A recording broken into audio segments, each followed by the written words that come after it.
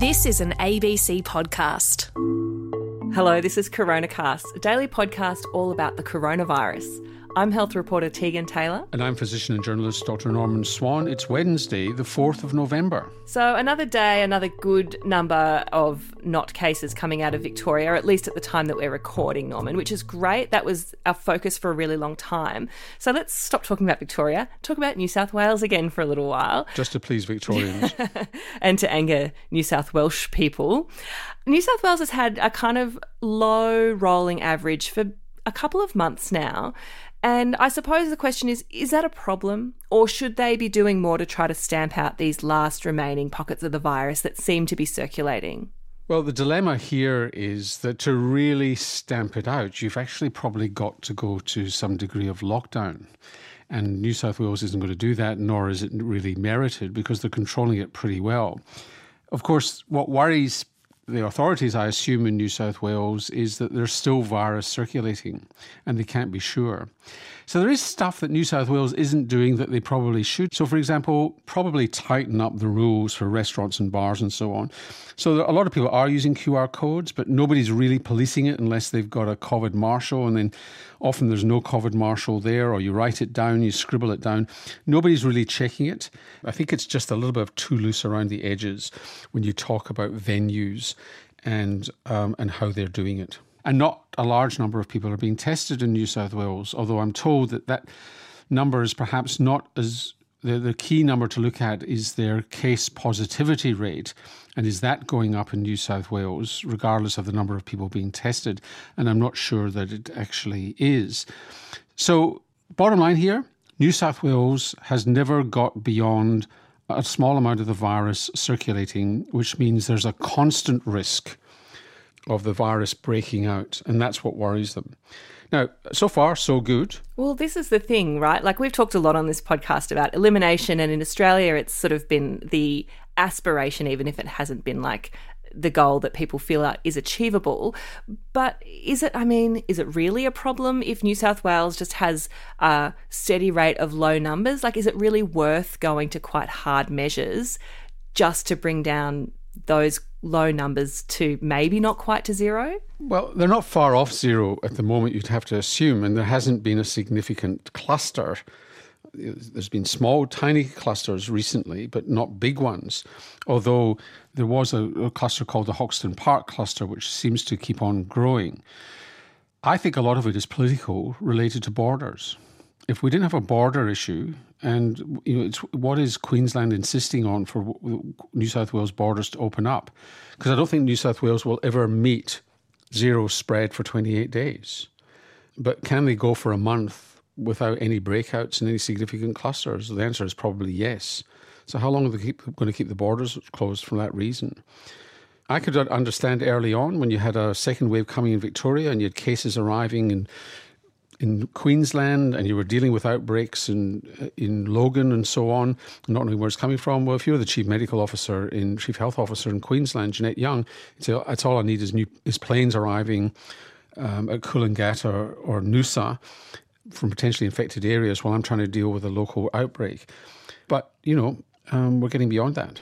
So yesterday on CoronaCast, Norman, you and I talked a lot about masks and how good of a job they do to stop COVID spread, as we well know. But we also talked about a study which showed that even though sometimes people report feeling breathless when they're wearing a mask, there was a study that you mentioned that sort of found that people's oxygen saturation levels didn't seem to change. We've actually had quite a few people emailing in about that, including Tony, who's an anaesthetist, saying he takes issue with some comments you made regarding the breathlessness people experience wearing masks, and saying that oxygen saturation is only a crude measure of determining the cause of breathlessness.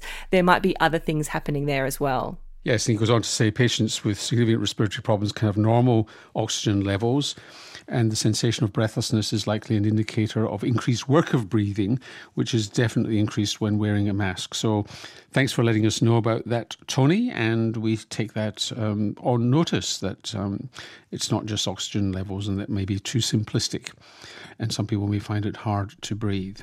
Yeah, we actually had another person emailing this as well, Norman. This is a question without notice for you. But this person's asking, could it be because people begin to breathe more vigorously while wearing a mask, which it sounds like they do? And could this effect be caused by an increase in carbon dioxide inside the mask? So it's the extent to which you're rebreathing the air in the mask and indeed building up your carbon dioxide level. And if your carbon dioxide level goes up, you will tend to want to breathe more deeply and probably feel a bit more breathless as well. So it's an unpleasant feeling having a build-up of carbon dioxide. So a mask that doesn't actually provide you with enough fresh air is going to risk increasing carbon dioxide levels. And people who are compromised in terms of their lung function will tend to have a slightly higher carbon dioxide level because the exchange isn't as efficient in their lungs. And that could be a cause of what Tony's talking about, which is a sense that you have to breathe harder and increase the work of breathing. And if you've got, say, chronic obstructive lung disease, already the work of breathing is harder than otherwise.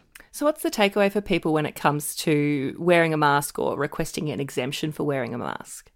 Well, I think it's finding a mask that you can breathe easily through so that the side entry of air, for example, if it's a surgical mask or a cloth mask, is easy and you feel easier and you feel it's easy to breathe and it's not hard work to breathe.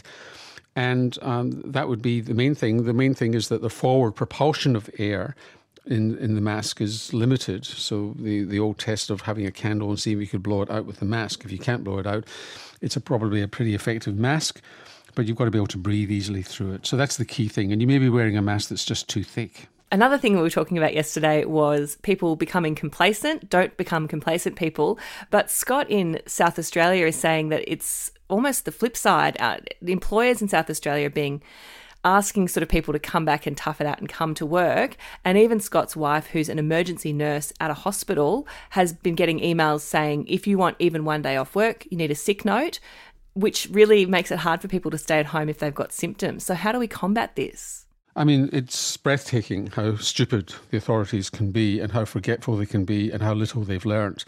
You'd hope that what they've learnt in this epidemic, regardless of which state you're in Australia, is that you are not being a hero coming to work when you're sick.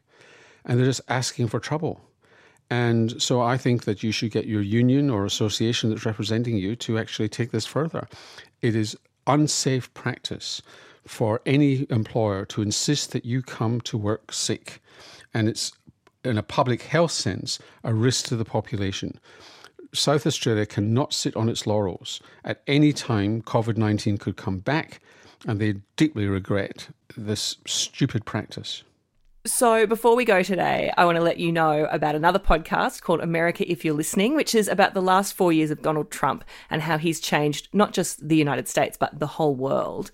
Have you been listening, Norman? I have, and it's Matt Bevan who does it, who's on RN Breakfast. That's right. I was listening to the last ep, which is all about Trump's handling of the coronavirus and its clashes with Dr. Fauci, and it's a drama that I love. Everyone should be listening to it, and then you should go back and listen to the rest of the season too. So it's called America If You're Listening, and it's in the ABC Listen app or wherever you get your podcasts, just like this show. Just like this show.